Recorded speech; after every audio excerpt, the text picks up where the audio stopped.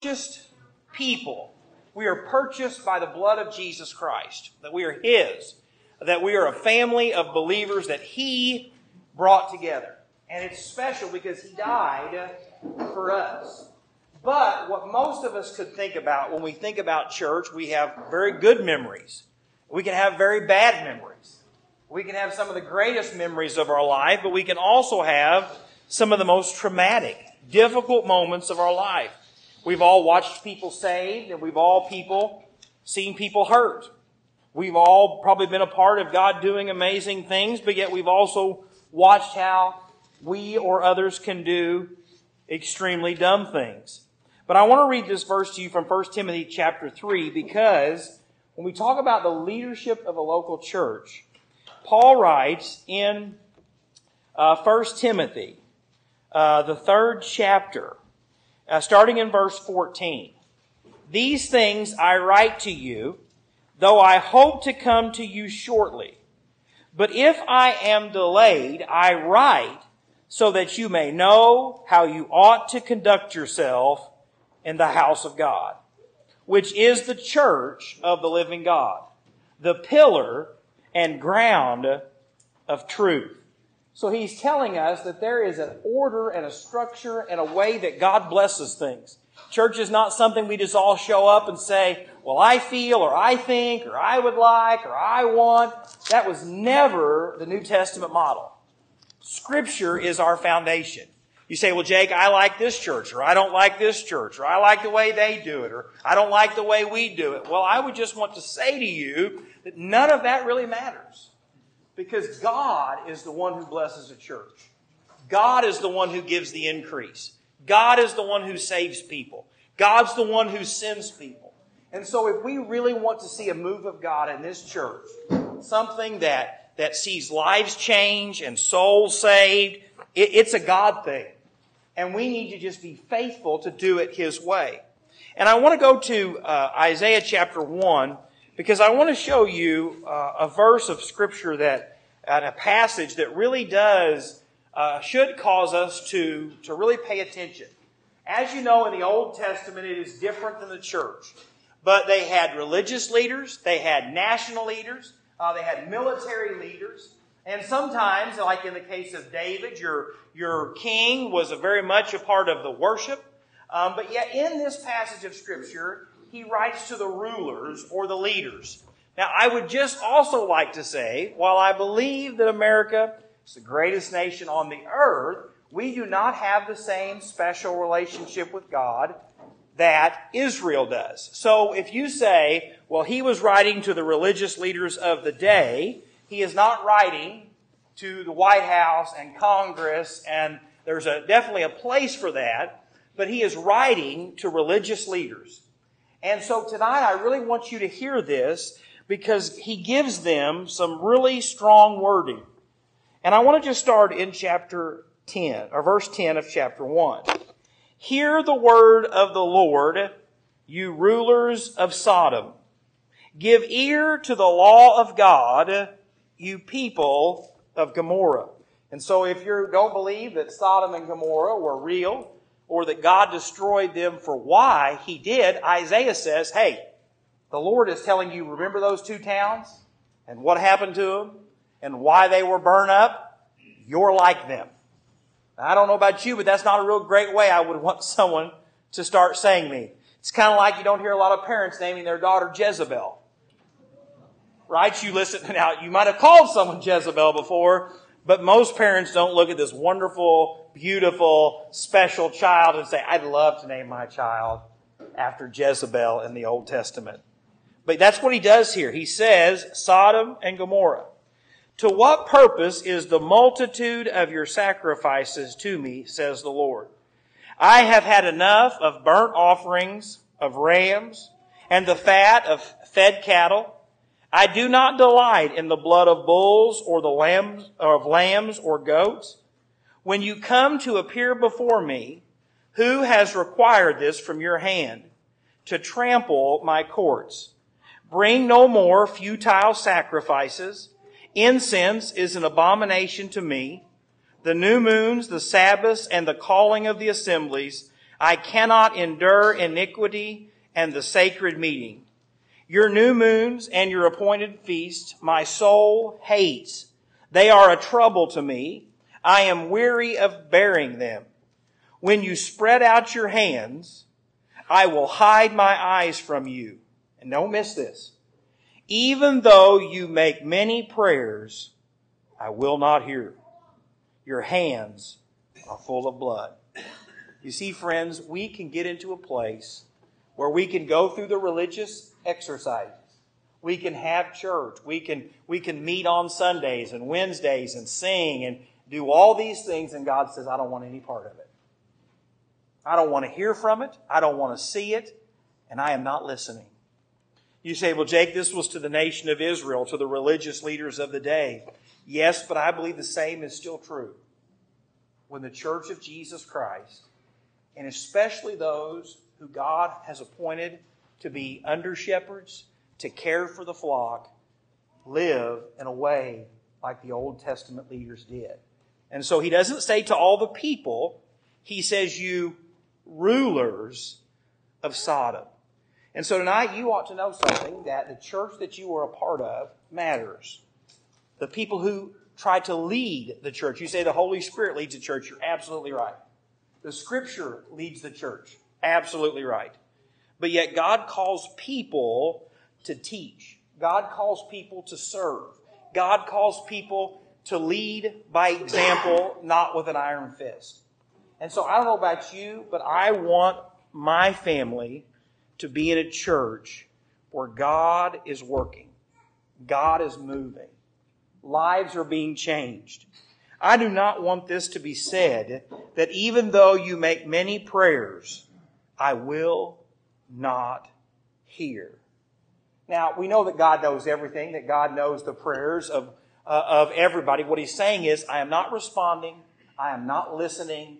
You are not going to be able to approach me because of the sin in your life. Now you say, Jake, that's a pretty bold thing to say about a God who loves and cares and is merciful. You are right. But at some point, God says enough is enough. And in Israel's case, he had said enough. In Judah's case, he had said enough. And so I just really want to start out with that tonight, because as we look at 1 Timothy chapter 3, we're talking about the leadership of a local church. And you say, well, Jake, that's a pretty dangerous thing since you fall into that category. Look up here. That's the way it's supposed to be. Evaluation is hard. Accountability is hard. But if we want to see God do the things that he wants to do here, we have to be faithful. We have to be willing to have hard conversations, look at difficult things, and trust that God can bless it.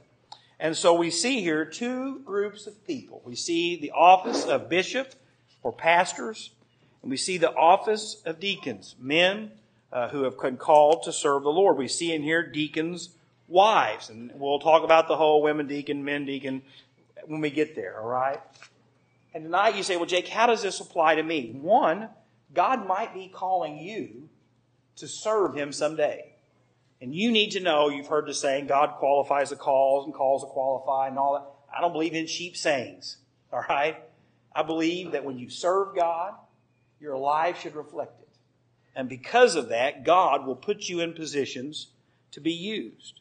And so it matters to you. It matters to you that you are listening to the preaching of God's Word, but making sure the man that is delivering it is living the life that God's Word says. And I just want to start by saying this is a very difficult issue because everyone has an opinion. Well, I had a pastor as a child, or my sister goes to a church, or my neighbor. I mean this with the kindest of, I don't care. I want to know what God's Word says.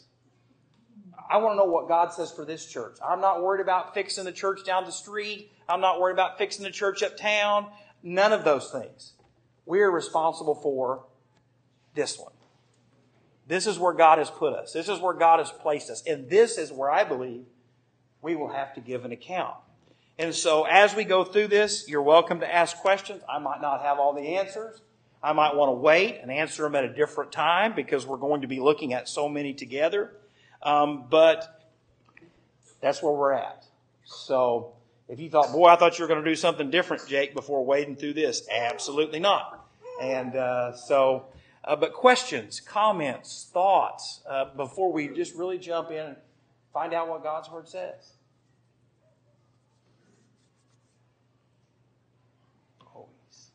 Always so invigorating with the conversation. 1 Timothy chapter 3. I say that, and this will be an invigorating night probably. And we're just going to take it a verse at a time, or a verse or two at a time, and just really look at it. This is a faithful saying. If a man desires the position of a bishop, or a pastor, or an elder, he desires a good work. What we see here is not only does God call men to be pastors, but He will put it on their heart that they should. I hear it all the time from people saying, well, I don't feel like I should be a pastor, but I will because God told me to. That's not what it says here. It says that God will put a desire in your heart to love the church, to love the people of God. I said this a couple Sundays ago, or maybe even last Sunday, and I got in some trouble after I said it. I said, I see you on your best behavior, and I even have a hard time liking some of you. And you get to see me on my best behavior, and some of you have a hard time liking me. Well, I hope you know that I was joking, but apparently some people didn't think I was joking. And so I just want to apologize with that. But I do believe that God will give you a desire to be in a church, to be a part of a church, to serve a church, to love a church. Whether it is God calling me to do what I am doing, but also for you to be where God wants you. You see, with each and every one of us having the Holy Spirit in us, God has a purpose and a place for us. God has a place where He wants us to serve, where we're going to find joy, where we're going to find peace. And if we're not there, we are going to miss what God has for us. Because it says there, these list of qualifications. Many of them are very self-explanatory. A bishop or a pastor, you can write notes. You can start taking notes about, well, Jake, you failed here or you failed there. I'm okay with that. A bishop must be then blameless, the husband of one wife, temperate, sober-minded, of good behavior, hospitable, able to teach, not given to wine, not violent, not greedy for money, but gentle, not quarrelsome, not covetous, one who rules his own house well, having his children in submission with all reverence. For if a man does not know how to rule his own house well, how will he take care of the church of God? I just want to stop there because, as I shared with you last week, that when we look at this text, we can clearly see that he is talking about a male. And you say, well, Jake, I don't, that sounds very sexist. It sounds very restrictive. I didn't put it in here, okay? But what we see in this text 5 times is a reference to a male gender. You say gender doesn't matter anymore. I would beg to differ with you. It even gets so specific there in verse 3 or verse 4, one who rules his own house well, having his children in submission with all reverence. He's talking about the order of the family. For if a man does not know how to rule his own house, how will he take care of the church of God? So I want to just break this down into a couple categories. But a pastor, the person who is shepherding the flock as the under-shepherd of Jesus, ought to be a man whose home is in order. Now, that doesn't mean that his family is perfect, right? We've grown up in church a long time, and right, the pastor's kids and the deacon's kids, and we laugh about that. But I want you to know that that should break our hearts. Because when the pastor's kids and the deacon's kids are the most wicked in the church, those men should not be doing what they're doing. You say, oh, Jake, that's not very fair. I didn't write it. I didn't put it in here. But that's what God said. He even said so much that if I do not know how to be the father and the husband in my own home, then I cannot take care of you as your under-shepherd. Now, I told you this last Sunday that my wife and I have had probably one of the most difficult years in our marriage. Someone said, well, Jake, you shouldn't share things like that. I didn't say I wanted to murder her. Didn't say I wanted to leave her. I'm just saying that it was a challenge sometimes for us to get along. Over little things, difficult things. You say, well, Jake, how is that ruling your own house well? Well, we're still making a go at it. We're still loving each other. We're still apologizing to each other. We're still trying to figure this thing out just like everyone else. But friends, I want you to know that I visit with enough people, meet with enough people, that they live in the same home, but there's not a marriage. They live in the same home and they're roommates. They live in the same home and they've got the same last name. But there is no love, no dedication. I used to say this and it got me in some trouble. And I'm going to say it again because it's been a few years. That's my Bahama mama, all right? I love her, thankful for her, glad God gave her to her. Best looking woman I know. And if you disagree with me, you can be wrong all you want. It doesn't bother me at all. But why? Same thing about my children. Am I going to have perfect children? No. But a pastor's children and a deacon's children should be one who are willing to listen to the authority of their parents. Are they going to do things they shouldn't do? Absolutely. Are they going to make mistakes? Absolutely. But do they recognize that God has given you to them to love them and to care for them and to watch out for them? Because if my life and my marriage is a mess at home, how can I be an example to you? How can I sit across and counsel you about marriage and raising your children if I cannot do it myself? Some people get really hung up on this, but what it really is just saying is, live the life that you claim to live. Live the same way at home as you do at church. Set an example to the people who are watching you. And that is what God wants. Thoughts, questions. I think you can even tie it back to Romans 1, where it talks about those who have no longer, are not only practicing wickedness, but they're saying that it's okay. And I think that happens a lot in marriage. I think it happens a lot in raising our children that, well, I know it's wrong, but it's not worth the fight. Is it a hill worth dying on? And at some point, as a husband, as a wife, as a parent, you have to draw a line in the sand and say, this is what I think's wrong. This is what I think is right. You know, for years you would say, well, if we want a good pastor's wife, she's going to wear a dress and play the piano. Well, my wife doesn't wear dresses or play the piano. But that's not technically a biblical qualification, right? And so I just really want you to hear this tonight, because what we need to see is, if God is going to use us, we need to know that it starts at home. God has no desire to put you up on a pedestal and then to watch you come tumbling down because things at home are not the way they're supposed to.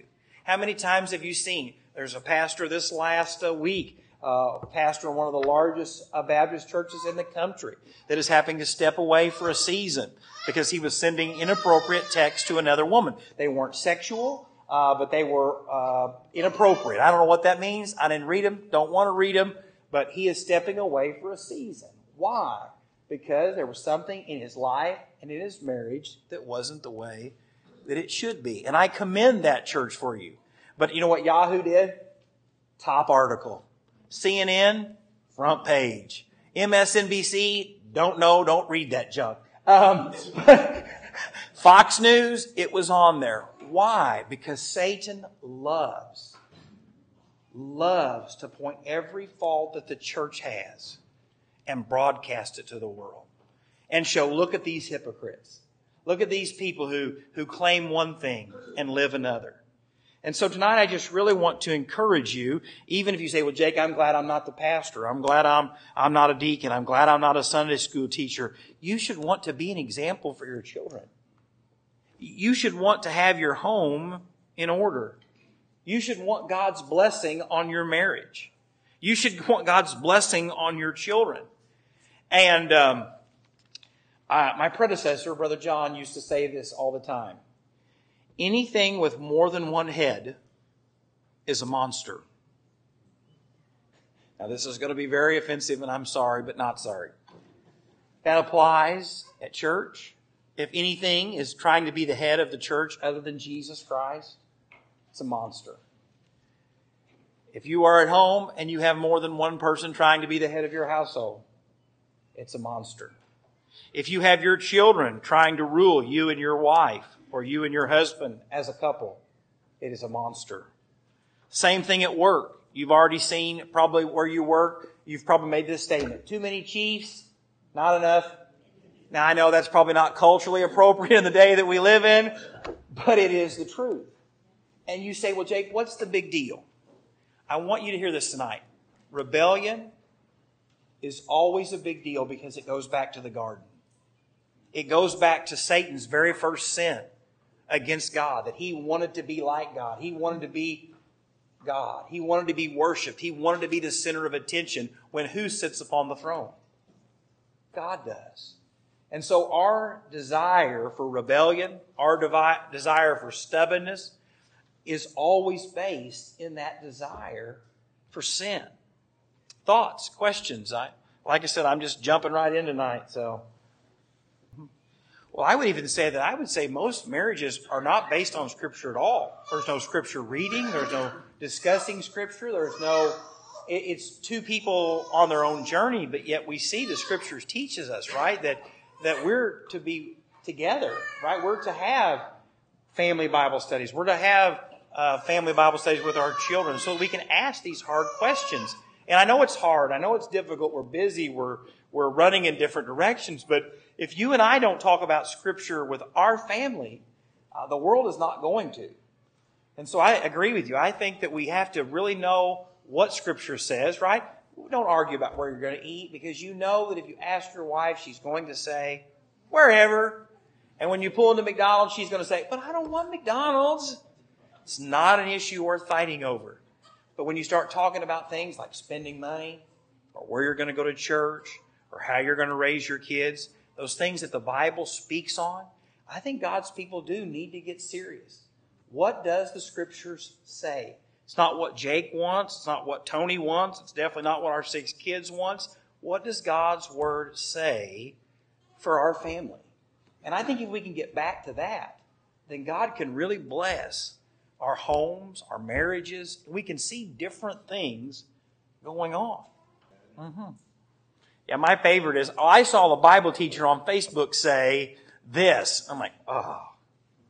That's almost as bad as you telling me you've been binge watching Netflix. I don't want to hear that, all right? Quit wasting your life. Get in the Scriptures. But we see that. But I want to show you here these verses in verses 2 and 3. Really very straightforward. There is some disagreement on some of these, but it's really about self-control. Self-control in marriage. It's self-control in your witness. It's self-control in your lifestyle. All of these things here talking about this just because your testimony is so important. Right? You can teach a good lesson. You can preach a good sermon. You can sing a good song. But if your life is not honoring the Lord, we will see that it will bring a shaky foundation. How many of you love to get advice from someone about being healthy, from someone who is extremely overweight? It's little son. How many of us want to get financial advice from someone who's on their 7th bankruptcy? How many want to get marriage advice who's someone on their 9th marriage? Right? It just doesn't make sense. And it's the same way in spiritual things. God wants us to live a life of an example. And so I just really want to just kind of stop right there and see if there's any questions, thoughts. It's like I said, it's very straightforward in almost all of these. All right, verses 6 through 7. And this is where it's going to get kind of, going to get me in some more trouble, but we might as well just jump right in. It says, not a novice, however you pronounce it, lest being puffed up with pride, he fall into the same condemnation as the devil. Moreover, he must have a good testimony among all those who are outside, lest he fall into reproach and the snare of the devil. I know it's great when someone gets saved, they get on fire for God, man, they got a testimony, and the first thing you see is, I think they need to be preaching. We throw them in a pulpit, we throw them in a church, and I have never yet seen it go well. When I started preaching, Brother John told me, he said, Jake, every time you go to a church that doesn't have a pastor, they will try to get you to be their pastor. Every single one of them. And I was like, no, I've heard my preaching, not an issue, right? I'll be a one and done. And I went to a little church to fill in, and I'm going to share this story. And I preached the first time there, and they said, would you be our pastor? I said, no, I can't, but I'll be here for 6 weeks. I'll preach every Sunday for 6 weeks. We went from about 6 people to 33 people on the last Sunday. Naturally, deacons got together and said, can we talk to you? And I'm thinking, super, right? This is awesome. This is going to be wonderful. I love conversations like this. And they sat down and said, we really feel like you should be our pastor. Look at how God is working. Look at how God is moving. Look at how God is doing all these things. And I said, I just don't feel like that's what the Lord wants. And one of those individuals said, well, we know that, but would you take it anyway? And you know me, I just jumped right in, and I've been the Pastor Tim ever since. No, I'm kidding. That's a joke. That is a joke. We were never at 4 people. But that did happen. And I sat there and I thought, holy cow. I don't feel called. I don't think God wants to. But because the results were there, it had to be what God wanted. And friends, that's not always the case. There can be seasons of difficulty.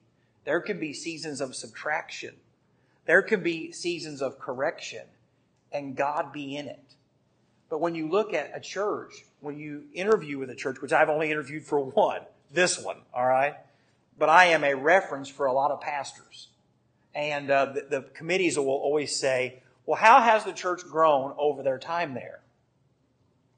Spiritually, numerically, financially, what do you want? And the response is always, how many people? And I always say, well, I don't know. I don't know their attendance, but I can tell you he's preached the word. I can tell you he's prayed. I can tell you he's visited the sick. I can tell you he's tried to lead by example. His home is in order. Well, but what has the church done size-wise? But that actually has no indication of spiritual growth.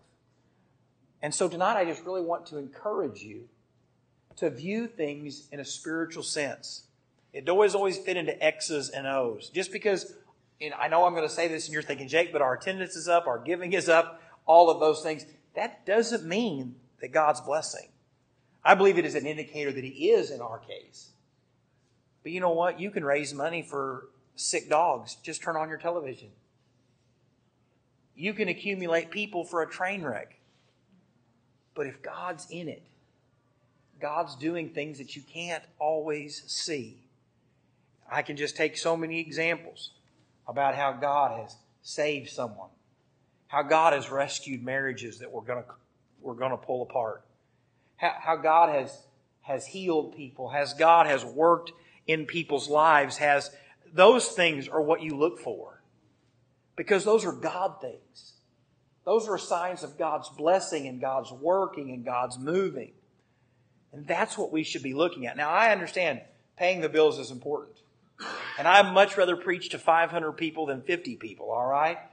Sometimes you can be as quiet as 50 people while I preach, but that's a conversation for a whole other day. I'm glad that Sunday school classes are full and that we're having to build. I'm glad that tonight we had to put out more tables. I'm glad that there's tons and tons of kids out there and I'm not working with them. Amen? And I know I say that a lot, but I really, really mean that. I'm thankful for all of those things. But I'm more thankful for when someone comes up and says, hey, Pastor, I don't know if you know this or not, but I've really been struggling. But the Lord really spoke to me through the teaching of His Word. And I think God's really doing something in my life. Or that person comes up to me and says, Jake, I wish you could see my prayer journal and all of the blue highlights that is a sign that God has answered those prayers. Or Jake, I came to church and I didn't know if I could ever be a part of a church again, but yet I feel like this is home. You see, those are the things that we should be looking for. And when we see here, not a novice left being puffed up with pride, he fall into the same condemnation as the devil. When I first started coming here, I didn't want to be here. And most of you know this story. Monica knows this story. And I would literally, when altar call would get almost over, I would just go ahead and sneak out because I didn't want to shake Brother John's hand. And we sit about the second or third from the row from the back. We sit right behind the Donaldsons, actually. I didn't smile, didn't want to be here. My wife wanted to come here. And so the first time John ever got to talk to me, he said, hey, I heard you preached a couple times. I can't let you preach yet, but I'd love to get to know you, know what you believe, and go from there. And I thought that was really important, because then he began to spend time with me and to teach me about what it meant to be a pastor, what it meant to preach, what it meant to shepherd a congregation. And we would meet every week, and we would have these times of discipleship. Eventually, I did get to preach, and the rest is history. But it was a wonderful thing, because that's not how it's done. You're called, you can preach, you're saved, get in there and get the work done. And most of the time it ends in heartbreak for churches, for pastors. This doesn't just mean that it's a young person. You can be this in your faith and be an older person. Recently saved, recently brought out of the gutter. Those are awesome testimonies to what God can do. But just because God has changed someone doesn't mean we ought to throw them to the wolves. You say, Jake, are you calling Baptists wolves? Some of them. There are wolves in sheep clothing. There are ministers that are wolves in sheep clothing. And so we have to be very careful. Dave. The words that we're reading here were done by Paul. Mm-hmm. And after he left Damascus, I believe it was 3 years that he prepared before he went into ministry. So, I mean, even in his own life, he followed this pattern. Absolutely. He didn't just jump up the next day and we're killing Christians this day and now we're going to try and make it. Yeah. And then the other thing is, too, you got a bad pastor, you might end up with a whole herd of goats. Mm-hmm. They have itching ears and they're hearing what they want to hear. I didn't call you goats, by the way. Yeah. Speaking of. Yeah. But I mean, that's the truth. If you get something that is not truly a sheep, it does more damage to the church than it would be to be patiently tending the sheep that you have. Absolutely. And I want you to see the warning here, if you would. Moreover, he must have a good testimony among those who are outside, lest he fall into reproach and the snare of the devil. I want us to read what John MacArthur says about this. Satan's condemnation was due to pride over his position. It resulted in his fall from honor and authority. The same kind of fall and judgment could easily happen to a new and weak believer put in a position of spiritual leadership. Now, I believe you can wait too long. All right, I believe that an old guard in a church can say, well, we don't want new people. We don't want new helpers. We don't want new leaders. We like the way things are going. And so we're going to keep it this way. But on the other hand, I've seen so many times someone get saved, someone get in fire for God. And we were leading the youth like 3 months after we rededicated our life to the Lord. Probably wasn't the right idea. That wasn't here, by the way. Wasn't here. But how many times, oh man, you got saved yesterday. We'd love for you to teach the youth because no one wants to work with the youth. That's how we think. And so I just want to caution you tonight to be a part of the church that you belong to get involved, to hold people accountable, not to turn a blind eye. That doesn't mean that we should be judgmental and critical of people and always looking for their faults. But we should understand something, that the testimony of the church and the testimony of those who God has called to lead and guide the church should be above reproach. And that is so important. And I'll just throw this out there for my personal opinion. I believe that there are sins on this list that can disqualify a pastor from ministry. I don't believe that everyone who's called, says they're called, wants to get behind a pulpit, should be behind one. You say, Jake, that sounds very cruel. That sounds very judgmental. It's not meant that way. All right? Because I have, in many times in my life, thought, God, maybe I shouldn't be doing this. All right? But I think that if you take serious the role that God has given you, fathers, as the spiritual leaders of your home, mothers, as the wife and leader of your children, that it should matter to you. That role that God has given you should matter, because no one else is going to fill it if God has called you to it. I am the father to Kylie, Andrea, Jayla, Tinley, Leslie, and Lydia. I got those last two out of order. Sorry about that. Got them out of order. That's not a good thing to do. It's my job to be their father. It's my responsibility. As long as God leaves me here, it's my responsibility to be the under-shepherd of this congregation. It's no one else's. Right? I can't blame it on someone else. I can't pawn it off on someone else. Definitely, I would like to some days. And so tonight, I just really want you to read through these. I want you to take them home and study them and recognize something, that talent, and this is what I want to leave you with, talent is not an indication of God's call on someone's life. Talent is not the sole indication of God's call on someone's life. John Maxwell is a wonderful speaker, wonderful leadership leader, right? He was a pastor, says he shouldn't be a pastor anymore. I don't believe that God takes you from the highest calling and demotes you, okay? Love Governor Huckabee, but I think he got it wrong when he got out of the pastor to be a governor, all right?